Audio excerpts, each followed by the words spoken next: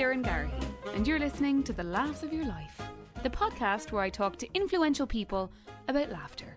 From their first memories of laughter, to feeling laughed at, to their no laughing matter moment in life. So I was like looking up and guessing email addresses for people in like Channel 4, UT or ITV, CNN in London, Sky News, and I would just email these people. Like what I said, to email them, can I call you for a quick chat? Let's discuss this, you know.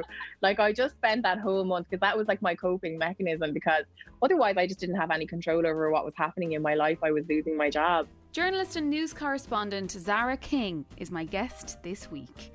She talks to me about being an unruly chatterbox in school, how she'll always opt for a phone conversation over an email, and how a career move to London resulted in a swift U-turn to Dublin. This season of the Laughs of Your Life podcast is brought to you by Aussie Hair. Look, I'm not going to get into the business of telling you, dear listener, what to do, but summer is coming. We're getting some freedom back. It's time to get your hair in order.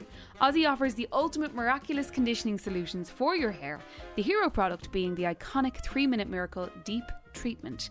It truly rescues hair from being dry and damaged to healthy and hydrated in just 3 minutes. I even have some statistics for you. 75% of Aussie users are loyal and will not buy another treatment. It's just that good. You can check out more about Aussie on Instagram. They're at Aussie Hair. And now for my chat with Zara King. I hope you enjoy. Zara King, you are extremely welcome to the Laughs of Your Life. Thank you very much, Darren. This is very strange. Now, I'm not going to give away where we live, but we do live in the same complex, if you will. Yes, we do.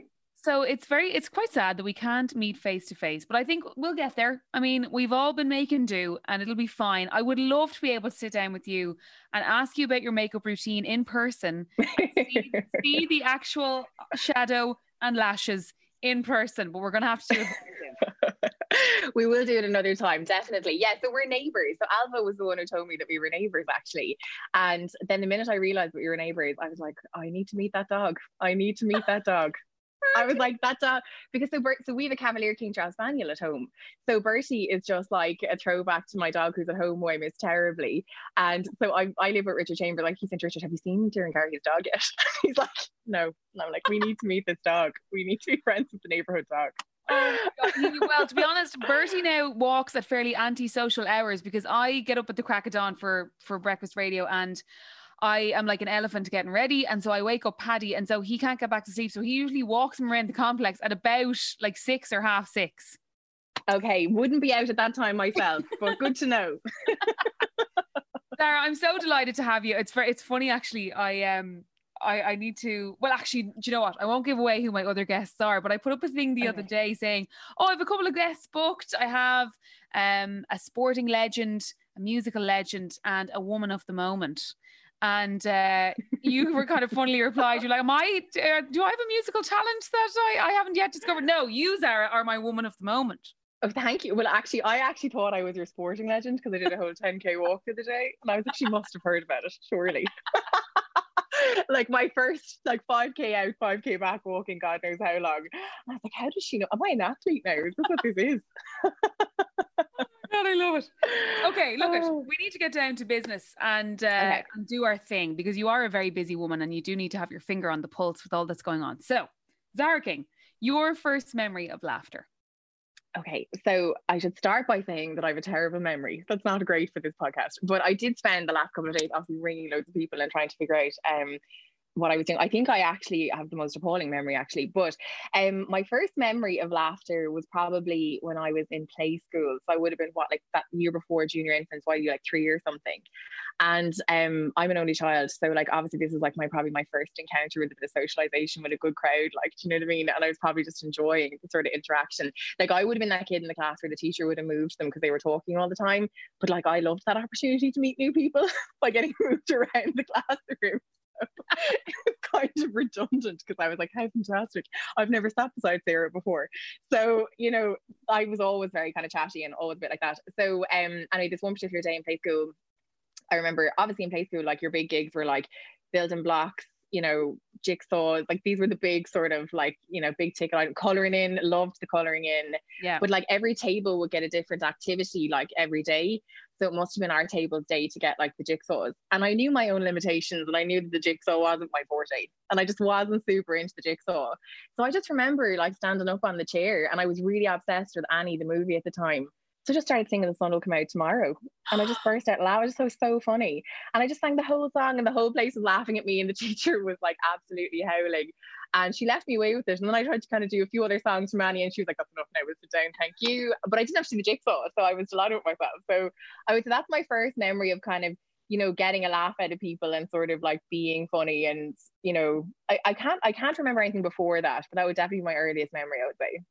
But also probably your earliest memory of being comfortable in front of a crowd, which is something that you obviously now have to be every single day. Yeah.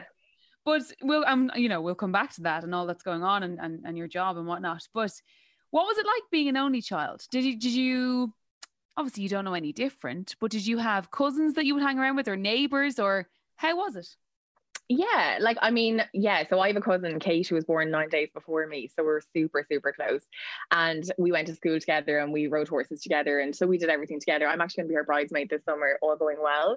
So yeah, so like Kate and I were rare together, and she has two sisters and a brother as well. So it was, you know, totally fine. And I have two cousins, Robert and Jonathan, who are like kind of brothers. I think when you're an only child, like your relationships with your cousins do become like really meaningful to you. Like they have real siblings, so they're not as into it as you are. But yeah, so I just had loads of cousins, but you know, like I didn't really know any different, to be honest. Like it's funny, I think as I've gotten older, actually, like now in later life, that I'm very like, oh, I'd love a brother or sister now. And I always kind of harp on about it. My mum actually said to me recently, she's like, I really wish you'd stop going on about that. Like, it's, you know, like, you know, it's not like it wasn't for the want of trying. It didn't happen. Like, I don't know what to tell you. Like, do you know what I mean? And I was like, right. And I kind of forgot that, like, as much as I was sort of bemoaning the fact that I didn't have siblings, clearly for my parents, like, you know, that was obviously a whole thing for them, and they had one child and it was great. And listen, how fulfilled are they by me, I ask you? But, you know,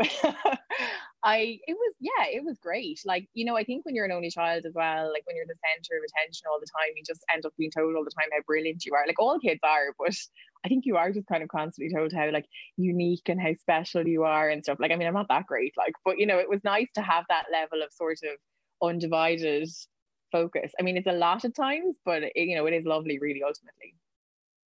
And I think one of my closest friends is an only child, and her friends are so unbelievably important to her. And and sometimes obviously the grass is always greener, and I feel so lucky to have two sisters and to have two older sisters to kind of guide me and direct me. But I do sometimes envy her and how her friends are so important to her, and they are like sisters to her. And so do you have people like that around you, and you know, to this day? Yeah, definitely. So like Kate obviously is my cousin, and then Jennifer is my best friend, and Clodagh as well. And they're all school friends I'd be really close to and like grew up with, went to college with. And I'm godmother to Jennifer's twins, who are two, Hugo and Theo. And yeah, absolutely. I mean, I did a call with two of the girls last night, and I just spoke to Clodagh before I came on here, because I like literally, you know, when you're so close to people, you're like, I feel like some of my memories are stored in their brain. So like I'm ringing them to be like, hi, like, do you remember a time when this happened? And they're like, Zara, I can't believe you don't remember that. And I'm like, I just don't. Like, I'm so bad, but they're brilliant. And they're like, remember? And we actually ended up on the phone, Kate and Jennifer and I, last night for like 4 hours laughing because I was going on this podcast, and like we were reliving. Yeah, it was brilliant actually. And they were going through the questions with me, and they were like, and they were like, you know, you've got to answer it this way. And they're brilliant. They're brilliant. So no, we've been so close. And likewise, I have another cousin, Fiona, who's like 7 years older than me. She lives in West Cork. So my mom is from Cork, my dad's Waterford, and I grew up in Waterford, but we would have gone between, like I would have spent all my summers in West Cork and stuff. So yeah, like I just had really close relationships with like kind of cousins and friends who I'm still very close to now. And yeah, totally. Like they're your anchor, aren't they? I mean, they're the people that kind of, you know, like I felt actually after the call with the girls last night, we hadn't done that for ages because of the pandemic and stuff. Like you're obviously texting in a WhatsApp group or whatever, but I actually felt like lifted this morning when I got up after having that call with those girls. And I actually, anyone who's listening to this, and like I'm not being preachy about it, but I actually feel like for me personally, it was the lift I actually needed, because it's been really tough for everyone, you know. And sometimes just kind of reliving those ridiculous moments from like way back when is lovely to remember that, you know. Well, on that, the first time you felt laughed at, Zara. My mum was like, don't tell this story, Zara. And I was like, no, it's fine. It's fine. So again, it would have been probably maybe, I'd say like maybe first class in school. So obviously everyone in Ireland, every Irish girl had to do Irish dancing lessons. Like I was absolutely all about the dresses and the style and the whole lot. Didn't have the skills to go with it whatsoever, but had the enthusiasm, you know what I mean? So Sister Maureen, who was the principal of the school, would do the Irish dancing lessons after school, and I would go to the lessons. I was absolutely useless, like, but I really liked it, and it was a really nice little pastime.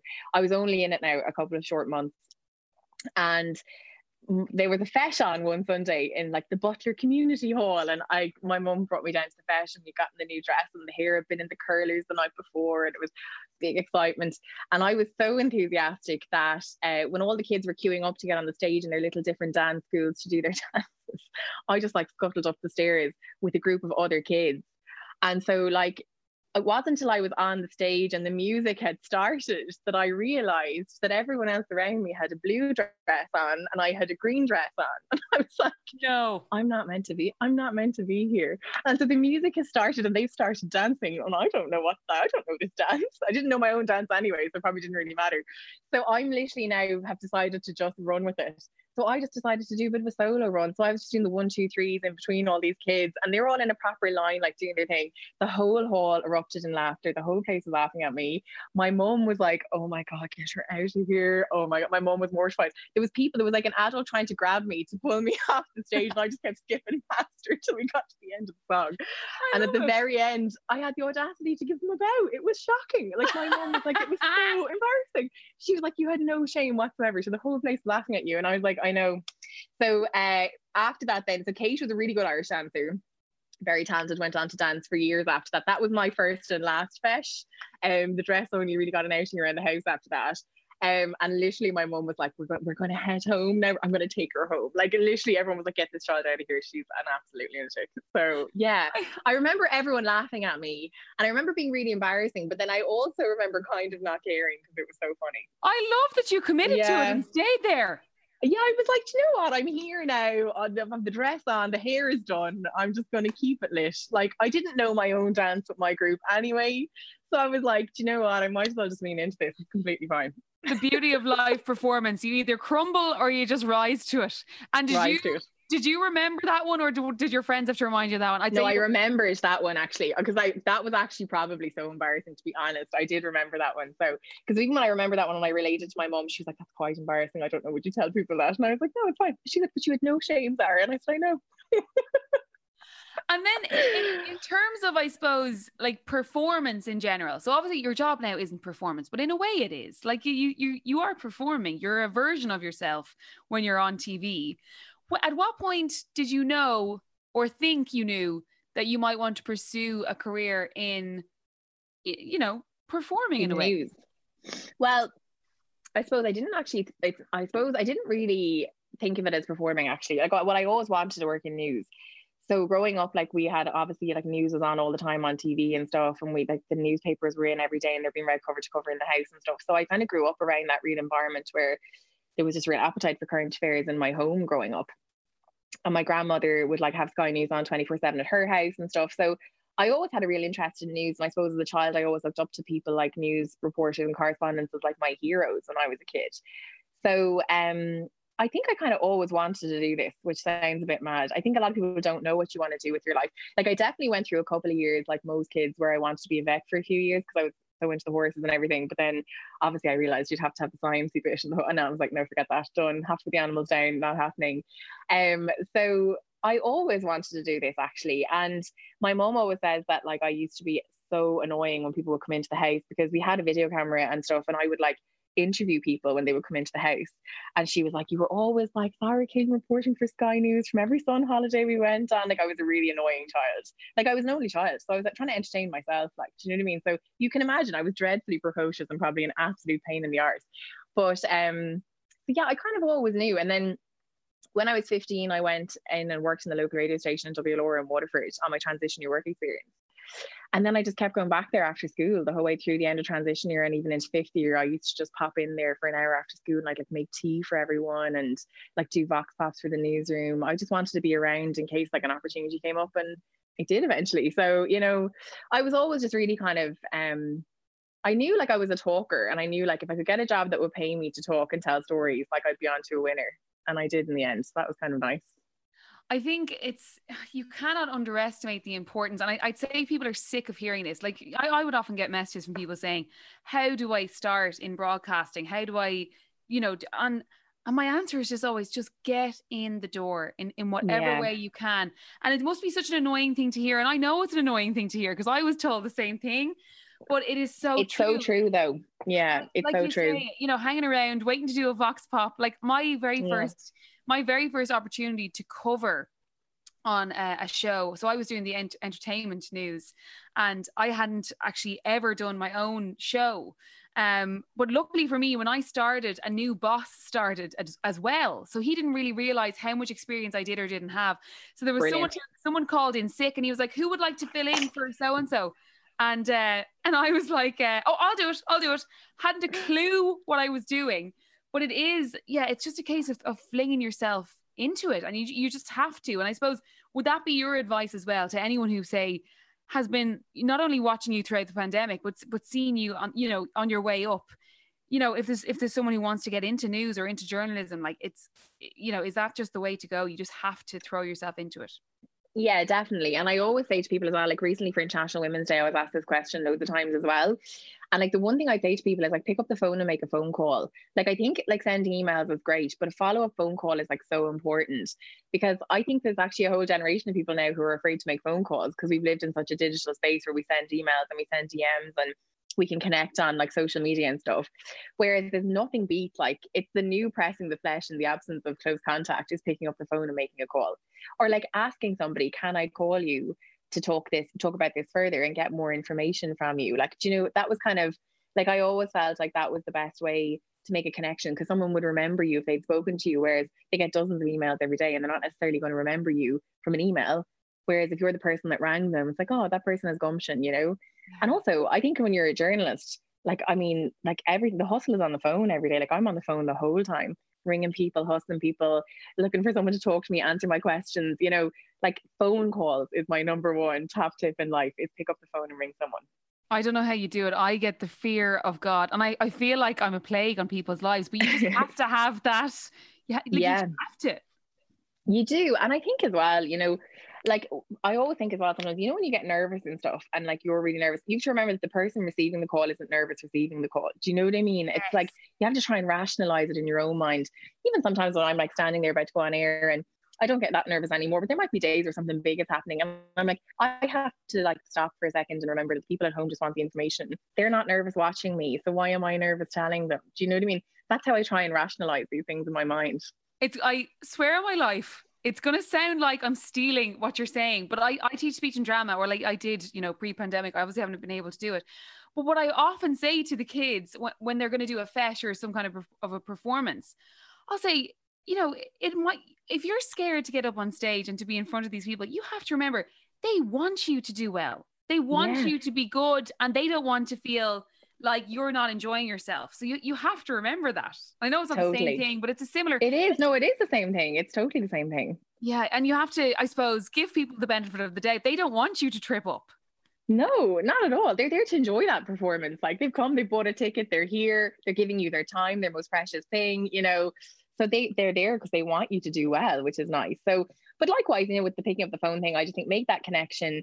Call a person. Like, I get loads of emails all the time from people. I'll probably get loads more after I say this, but like, you know, people will contact you to be like, oh, can I ask your advice? And I'm like, absolutely, I'm happy to give anyone advice, but sometimes I don't have time to, like, probably the same as you have to write an email back to someone, because that's really time consuming to write out a kind of a response. Whereas like, I actually would happily take a 10-minute call with somebody and be like, hello, let's chat, let's slide through this for 10 minutes and talk about what you're thinking, and let me like try and help you work through whatever you're like. I think a call is just, I don't know how I've just in the last few weeks I've realized nobody makes phone calls anymore, which is kind of mad. I know. I'm like, ring people, it's brilliant. And don't even talk to me about voicemails. When I get a text to say I have a voicemail, I'm like, oh my God, someone's dead. Someone's dead. Completely. Like, so if you ring someone and they don't answer the phone, don't leave a message. Send them a text being like, hey, it's Zara, please call me back. You know? Oh, I love it. Okay, right. Oh, okay. Zara King, the moment when if you didn't laugh, you'd cry.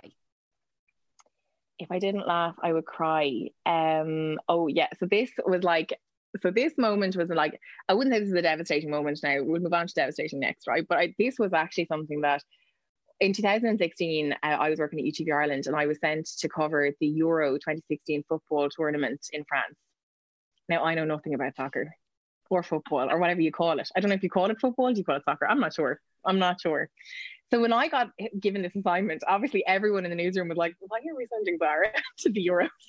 I myself was like, I'm not the right person for this job. So the thinking behind it was that I wasn't going to cover the sport. I was going to cover the fans and the colour and to kind of get the atmosphere. And I was going to do reports on all that kind of stuff, which I was like, yeah, people, I can do people. That's fine. I'm good at that. That's fine. So we headed over to France, myself and Conan Doyle, my cameraman. And like these trips are always like the flight is always 6 o'clock in the morning. The days are always going to be like 20-hour days filming. Like you're always feeding into every program, the news. Like it's a very demanding sort of thing. And like any little bit of downtime that you have to sleep is like so vitally important because you need to get like 4 hours so that you can actually function the next day.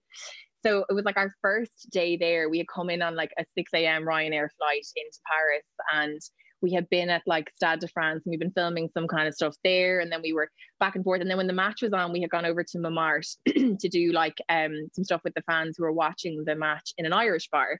And that was all fine. And so we were in there. So we parked the rental car outside the Irish bar and went in and we were filming them watching the match and we were chatting, they were doing lives into the news. That was grand. And we were really tired, like we were starving, we were so tired.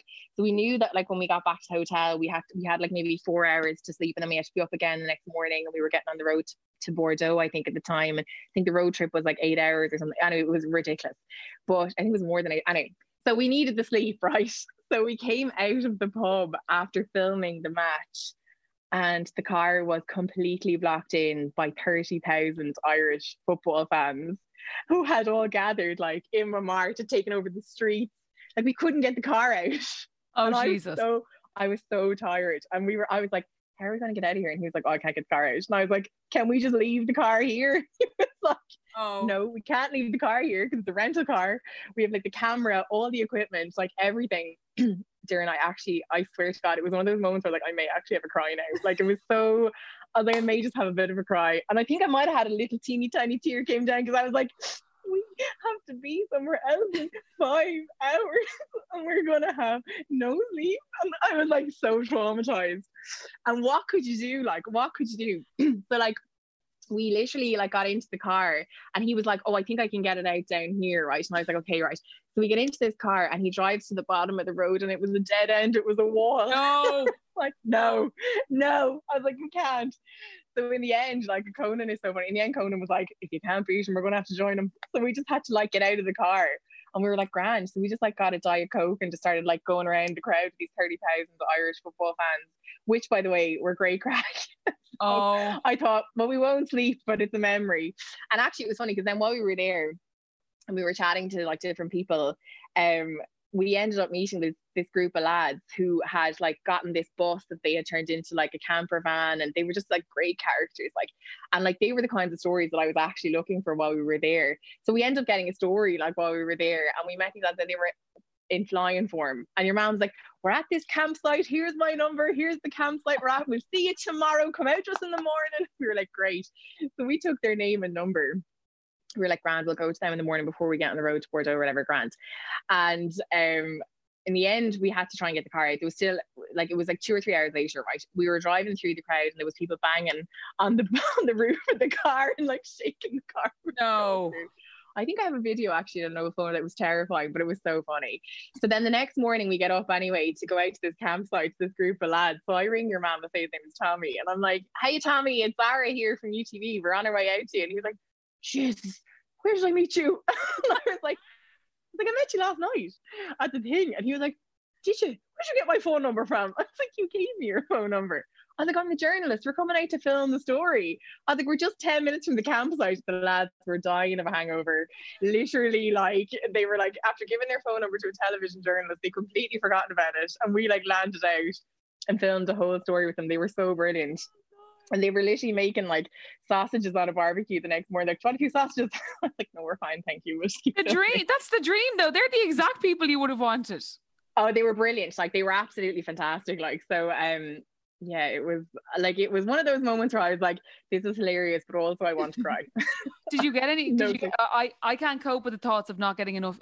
Well, I don't get enough sleep generally, but if I don't get, like, you have to get the 4 hours. Like, did you get? Yeah, no. Like, we literally like had time to go back and have a shower and get out, like, wash your hair and like, you know, do new makeup and go out the door. Like, so we drove to Bordeaux the next day, but then poor Conan had to drive the whole way because he didn't trust me to drive in France and not kill us. So it was like, he was kind of like, we'll share the journey, and then eventually I think he was like, I'll just do all the driving. So I slept a little bit on the road trip, but look, these things are always like that. But it was a great life experience to do it. You know, it's not like going to the Euros is not something that like I would have done in my free time, you know, in general. So to do something like that, I think was pretty good. Zara King, your no laughing matter moment in life. So my no laughing matter moment was, I was working, as I said, at UTV Ireland, and I was there for 2 years, and I loved that job. It was, you know, brilliant. We were all young, enthusiastic. It was a startup. We were really excited, but unfortunately, no one was really watching it. I mean, some people were watching it, but not loads of people were watching it. And towards the end of the second year, I suppose it kind of became really clear to us that like things weren't really going great. And we were all told at the start of December that year, 2016, that we were going to be made redundant. And I suppose for me, having kind of gone through college, through a recession, come out of college, gotten a full-time job in news, I'd worked in radio, like I had gotten through probably one of the toughest times in the country economically, and still managed to keep myself in a job and still managed to work. And I couldn't believe that I was kind of finding myself in a situation where like I was being made redundant. How old was I? I was probably about 25 or 26, you know? And it's funny because I always say, like, I'm an optimist. I always believe that things are really going to work out. And then when you're an optimist and things don't work out, it's like a bigger land because you really didn't see it coming, you know, because you're obviously so kind of, yeah. So I did find that really, really difficult, I have to say. And when it all happened as well, it was really clear that there wasn't going to be jobs for all of us at TV3. So TV3 was taking over UTV Ireland at the time. And there was only going to be like kind of 1 or 2 jobs. And it was really clear that like one of them wasn't going to be for me. So I just had to kind of figure it out. I mean, I remember kind of saying, instead of wallowing in it, my attitude was like, right, let's try and find alternative options. So I started like going online and looking up like names of news editors and producers in the UK.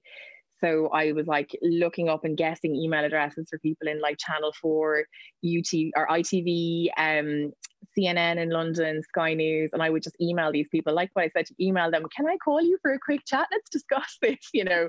Like I just spent that whole month, because that was like my coping mechanism, because otherwise I just didn't have any control over what was happening in my life. I was losing my job. And yeah, it was really, really difficult. And I remember that Christmas kind of, we didn't know. So they told us that it was closing down at the start of December, and then we were actually closing at the end of the first week in January. So we still had to go back after Christmas to do 1 more week.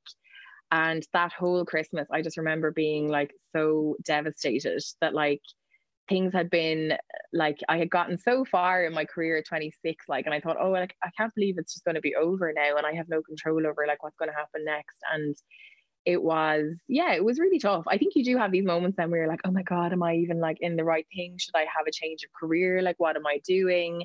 You know, I think that's really normal to feel that way. But in the same breath, I was trying to be like really proactive and really positive. So, and I'm glad I did cope with it that way, actually, because like even with hindsight now, I think it's the best thing that I could have done, because basically then we went back to work that first week in January, and it was really, really tough. And we had the very last program and everyone was bawling, and it was because we were really close, like we were a really close team, and everyone was like, it was brilliant. It was such a good 2 years, because I had left radio and gone into UTV Ireland. And like, so I basically learned everything I needed to learn in 2 years when probably very few people were watching, which is probably a good way to learn. Yeah. But we were all really close, and we had this lovely vibe going, and we would, you know, like we would go out on Friday nights together and stuff. Like it was a nice young team of people. So I was devastated, and I went to London like 2 days later, and I was in this hotel in London, like on my own. And I was going back and forth to meetings in Grayson Road, which is where the ITN building is, where they have, so Channel 4 is in the basement. ITV is kind of in the middle, and then they've got like Channel 5 on the top floor. And I was just like going into meetings, and I was like, somebody just give me a job. Like, I need a job. And I was there about 3 days. And just as like luck would have it, TV3 called me and said, we have a maternity contract. Somebody's literally going on maternity leave next week. Can you start on Monday? And I was like trying to be casual about it. And I was like, yeah, see you Monday. Cool. Booked a flight home. I was like, I'll be back Monday. Grand. You're like, well, actually, I have a meeting with some high flying. I'm here in London. No, actually, grand. See you Monday. And do you ever wonder what could have been, or what, you know, how your life could be now if something had worked out over there, or do you even bother looking back? No, well, I mean, like, I didn't totally give up on it straight away after that, to be honest. Like, I was still kind of going back and forth to London probably for the first year that I worked at TV3, because I was on a maternity contract as well, remember. So I didn't know for definite if I was going to be like permanent or whatever. So I was kind of trying back and forth for a while, and like I had gone over to Channel 4 News and done a couple of days like shadowing different correspondents there and stuff, which I really loved and I really, really enjoyed. But it was clear to me that like in order for me to get a big opportunity in the UK, I was going to have to like pack everything up here and go and move and be there. Like I remember one news editor saying to me, like, Zara, I can't like even offer you freelancing work till you live here. Like you need to kind of take the leap. And I actually wasn't prepared to take the leap at that time, because I had just been through so much, having like lost the job at UTV Ireland. I just didn't feel brave enough at that time, if I'm honest, to just pack in this maternity contract that I had at TV3 and then go to London and kind of like sit in a flat in London and wait for a call for 2 shifts a week somewhere. Like I couldn't do that, you know? So, and like my mum always kind of says to me, what's for you doesn't pass. So I have no regrets about that really, because there wasn't anything solid for me to really go for. You know, it would have been different, I think, if like someone had said to me, we can guarantee you, you know, 3 reporting shifts a week, like just come. And I would have been like, yeah, fine, I'll figure that out. But there was never any solid opportunity or solid offer. So no, I think like not really. And it's funny because you know what, I did for a while think like, oh, I really wish I'd moved. And like I would have been 26, 27 around that time. And I kind of was like, I should have gone. But now that the pandemic has happened, Darren, actually, I think to myself sometimes, if I had been in London now and like so far from home in many ways, I think I would have found it really, really difficult to be in London on my own right now. So it's only now this year in the pandemic that I've really been like, do you know what, I'm actually very grateful for the job I have here in Dublin. So yeah. It all happens for a reason. It does, yeah. This might seem like a very basic question, but do you feel like you're a very career-oriented person? Yeah, I think I am. I think I love what I do. I love my job. You know, I don't like I've never, so lucky to say that I've never had a day where I've gotten up and been like, I don't want to go to work. And that sounds a bit weird, but I really love my job. I love telling people stories. I love interviewing people. I love asking questions. I love chasing down things. I love the thrill of making those calls, that hustle, that, you know, everything about what I do. I feel like you know, I'm in the right job. I think so yeah, I'm probably a bit too career orientated sometimes. I probably have like neglected my personal life, if I'm honest, a lot of times. Like I've said before, like I didn't go on a J1 and stuff because I always wanted to be working in the radio station in the summer. And I was always like, oh, I have this really good opportunity here. And if I leave, like I mightn't get back in. And, you know, and I loved it. So I never really wanted to. So when the girls were going on the J1 and I wasn't going, every year that would go by, I'd be like, maybe we should go on the J1 next year. And I never really wanted it because I loved what I was doing and I loved working in radio during the summers and stuff. So yeah, I probably am. No, but there's a reason I ask you that question, because I feel I see a lot of myself in you, but I want to say because I was so similar. I used to be afraid to take annual leave when I worked in Swim 1038. Yeah, same. I would miss cover because I was doing the entertainment bulletins and I wanted to do my own show. I used to actually have the fear, like I would never go away for more than a week. I was like, what if I go for 2 weeks? I could miss a big chance. Yeah, same. Yeah, I totally relate to that. I mean, and that's kind of, I suppose like media jobs are kind of like that, you know, like it is very much like you have to be there and you have to say yes and figure out how you're actually going to do it later. You know, a lot of it is just like, you know, can you cover this shift? Yeah, absolutely. Like I'm supposed to be at someone's wedding, but like I'll be there. Yeah, you know? exactly. Yeah, it's my sister's wedding, but I'll make it work. It's fine. And also, you know what? Things don't actually change very often in media. Like, you know, say for example, if a new radio show starts, the idea is that that will bed in over the next couple of years and it won't change. So when things do change, you have to be ready, and you have to have your demo ready, and you have to be in like a shot and be available. So I think that's probably part of it. It's I don't know if it's the same in other industries, but definitely, you know, in what you do, and I suppose in what I do. Yeah, no, definitely. And I think just like being available and being kind of ready. And I think as well, that work ethic does stand to you eventually. But look, I think as well, like you have to love it to have that work ethic. Do you know what I mean? Like, as in, if you don't love what you do, you're not going to want to do it all the time. You know, like you're not going to want to. And even like this past year, like every day for us work-wise has been like an 18-hour day. But sometimes I'm like, look, this is what I do and I love it. So it's not a big deal, you know? Okay, well, look, talking about downtime, and you do have to have a bit of that to stay sane. Who is the person you always laugh with, Sarah? So I have loads of people that I laugh with, because I do laugh a lot actually. But the one person I have to say, and I have to give credit to her, is my mom, because my mom is just so funny, dear. And like, but she's funny in a very, like, she doesn't know that she's funny. Like, she's so witty. Like, she texted me on Monday and she said, Zara, I have to read you that, and I've messaged my phone and I'm using my phone. She said, like, Zara, I want to report Robin, the dog, the King Charles. I'd like to report Robin to Ronan Glynn. He's mixing with a lot of households. I said, what do you mean? What do you mean, Mum? She said, he was out there now and he's been playing with Coco, Teddy, Molly, and Holly. 3 households, I'll note. I was like, what is she talking about? Like, she's nuts. And then like the dog will come in, like Dad will take the dog out for a walk and he'll come in. Mum is like a lunatic. She's like washing his paws, washing his face. And she's like, who were you talking to out there? What did I tell you about social distance? Like, to the dog. Like, she's so funny. Like, she just cracks me up. She's so witty. Like, my parents are just, they're very funny, like, and they kind of bounce off one another. Like, they're just totally gas. She like, she'll just text me, like she texted me there a while ago a picture of the washing line, and she's like, here's my career highlight today. Washing, like, what? So my mom was a stay-at-home mom, like, and so she's just like, these are my career highlights. Like, she's just very funny. I can't even think of other, like, she's just gas. Like, she's just lots of the funniest things, and she's just real great for the one-liners, and very dry sense of humor. Like, it's lovely though. My nana, God rest her, used to say when she come down to our house, she'd be like, God, nothing works in this house, only Frank. Love it. Because my mum would just be breaking everything, like, which is hilarious. So definitely, I think my mum, my parents in general, but my mum is just so funny. Is your mom, is she like a typical Irish mammy in that she's ridiculously proud of what you do, or does she kind of take it in her stride, or does she love for people to say, oh, Sarah was looking fab last night, oh my God, Sarah's playing a blinder, like what? Yeah, like, she's so funny there, and like she pretends like it's, oh, she's like, oh, I just can't go through the supermarket now, I mean, tonight we're getting anything done down there now. I'm like, why not? She said, oh, I met so and so that used to teach in school, and she was saying she saw you on the news, and I said to her, oh, she was sick of looking at her, and I'm like, you're not, like, you're such a liar. And she's like, oh, she's listening, she's wrecked. And I'm like, she's so funny. She loves it, like, she totally loves it. And she loves, like, she'll go down to Zara King stores, the local supermarket in Waterford, and she, like, will go down the aisle chatting to everyone, and she loves it. So yeah, no, she's gas. Like, she does love it. And I think it's nice for her, because it's been really, like, we're really close. Like, obviously I'm an only child, so like, we miss each other tremendously. Like, I haven't seen her now since Christmas.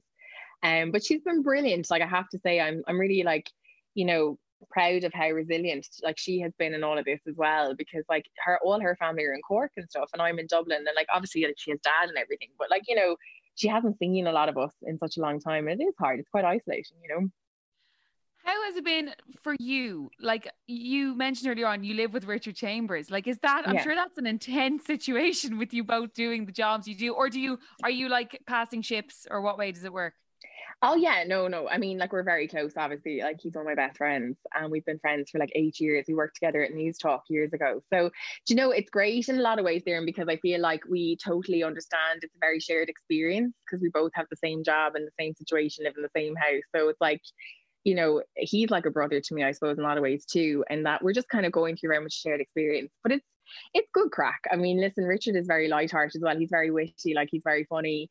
Like, we'll do a kitchen disco impromptu. Like, I could be cooking on a Saturday night and he's just putting the tunes on, and it's lovely. Like, you know, and we need a bit of that as well to just kind of switch off. And he's been brilliant for, like, you know, he'll go on the big walk in the Phoenix Park, like, and we'll go on a big walk and get a coffee and come home and that kind of stuff. So we're doing all that kind of stuff in terms of downtime.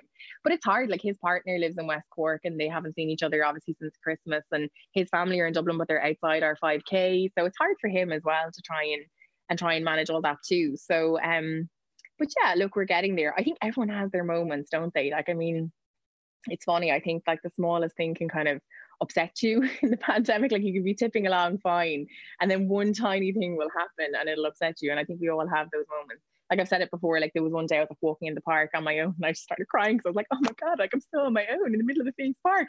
Ridiculous. Like, I was fine a week later, but it's just, you know, I think we all have these kind of high and low moments in the pandemic, and that's totally fine, you know. I suppose in your job, you probably do become desensitized to, you know, tragic news or, you know, massive news, breaking news that's, you know, people don't want to hear. But, you know, a year into the pandemic, how are you feeling? Can you believe it's been a year? How have you coped with all that's gone on? Are you kind of like, what the hell was that? I think now at this stage, like, I've adjusted to, like, what I hate that word, new normal. Like, I think we've all kind of had to just get on with it a little bit. But it took me probably the year to get used to this new normal, you know. So, like, I don't think you ever get used to, I've said this so many times before, but you'll never get used to the amount of people in our country who are dying every day from this virus. Like, it's a very serious thing. And like, as a journalist, you have to be professional, and you have to, like, I have to get on with that, and there has to be a certain level of professionalism in terms of that.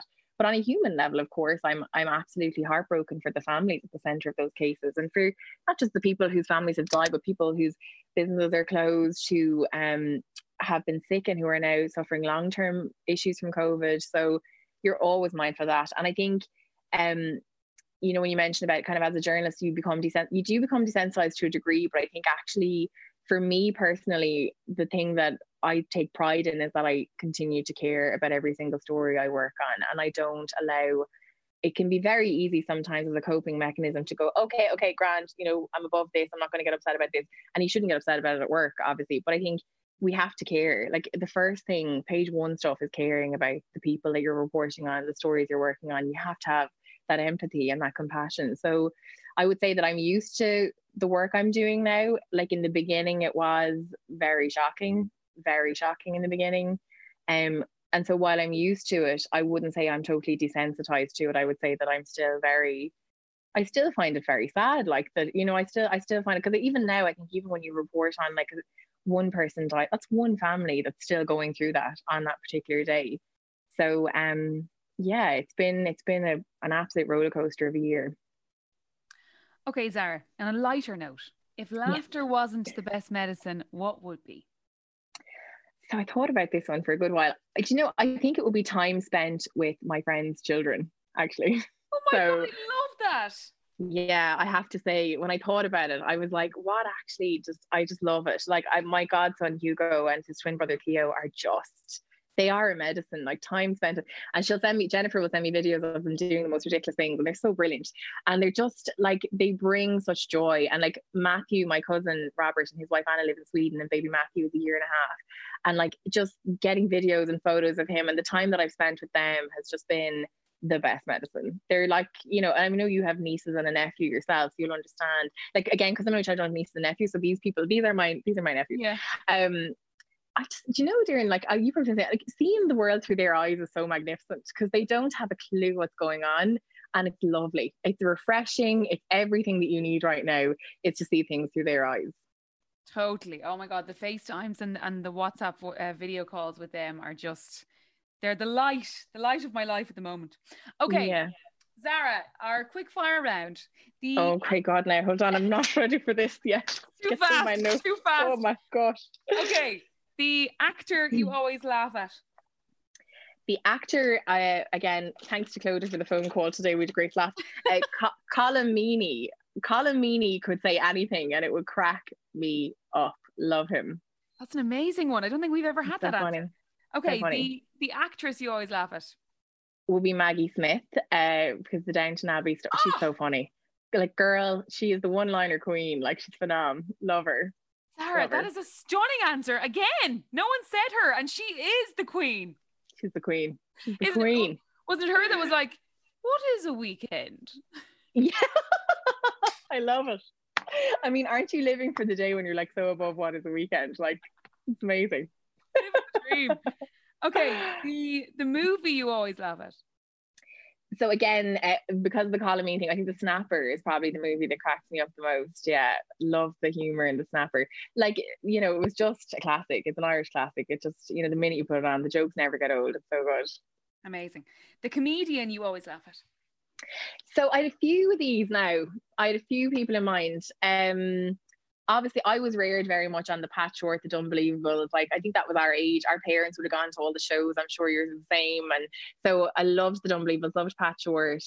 Deirdre O'Kane is a queen. Like, I mean, love her. Like love her so much. And when I started in TV3, actually, have we time to tell another story? Or are you running out of time now? No, go on.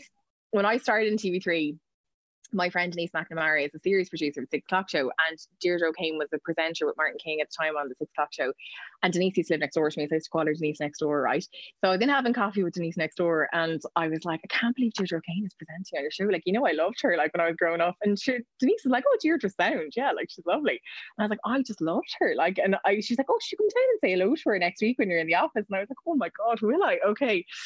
So I was in the open plan office, and Denise was like beckoning me to come down and say hello to Deirdre. And I was like, oh, come down.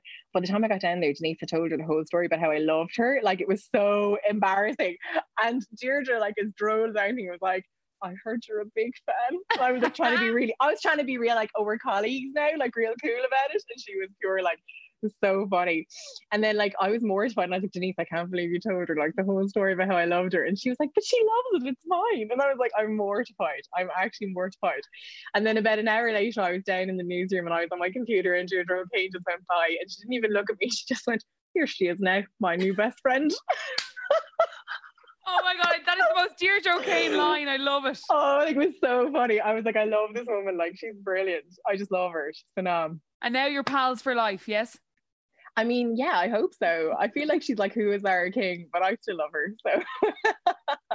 Okay, finally, Zara, your best or worst joke. Okay, so this is not an original. This is my cousin's child who's written this joke for me. I'm sorry. I know you're like, sorry, this is meant to be your own joke. But this is very funny person's child. It's very, very funny. Okay, hold on. So he says, an American tourist was traveling around Ireland and ended up in Dublin in a church. There was a telephone in the church, and there was a sign on it saying, to speak to God, it will be €40. As he travelled around the country, he visited many churches, each with a phone and with a sign that said, to speak to God, it will be €40. Eventually, he walked into a church in Cork. And as he walked in, he met the priest standing next to the phone booth inside the church. There was a sign on the phone that said, to speak to God, it will be 20 cents. The tourist said to the priest, every church I've been to, you've had to pay €40 to talk to God. Why is it only 20 cents in Cork? The priest turned with a smile and said, sure, it is only a local call here. Love it. The child is from Cork. The child is from Cork. I got it. Oh, Zara King, I have to sincerely thank you for taking, maybe 50 minutes out of your 18-hour day to have the chat with me, and for sharing with me the laughs of your life. Thank you, Darren, and thank you for having me. Thank you for listening to the Laughs of Your Life podcast with Zara King. I hope you enjoyed it. Lots more great episodes to come this season. I know I say it every week, but I truly mean it. So don't forget to like, subscribe, rate, review, and all those other things. This podcast is recorded with Collaborative Studios and is brought to you by Aussie Hair. Great hair, no worries.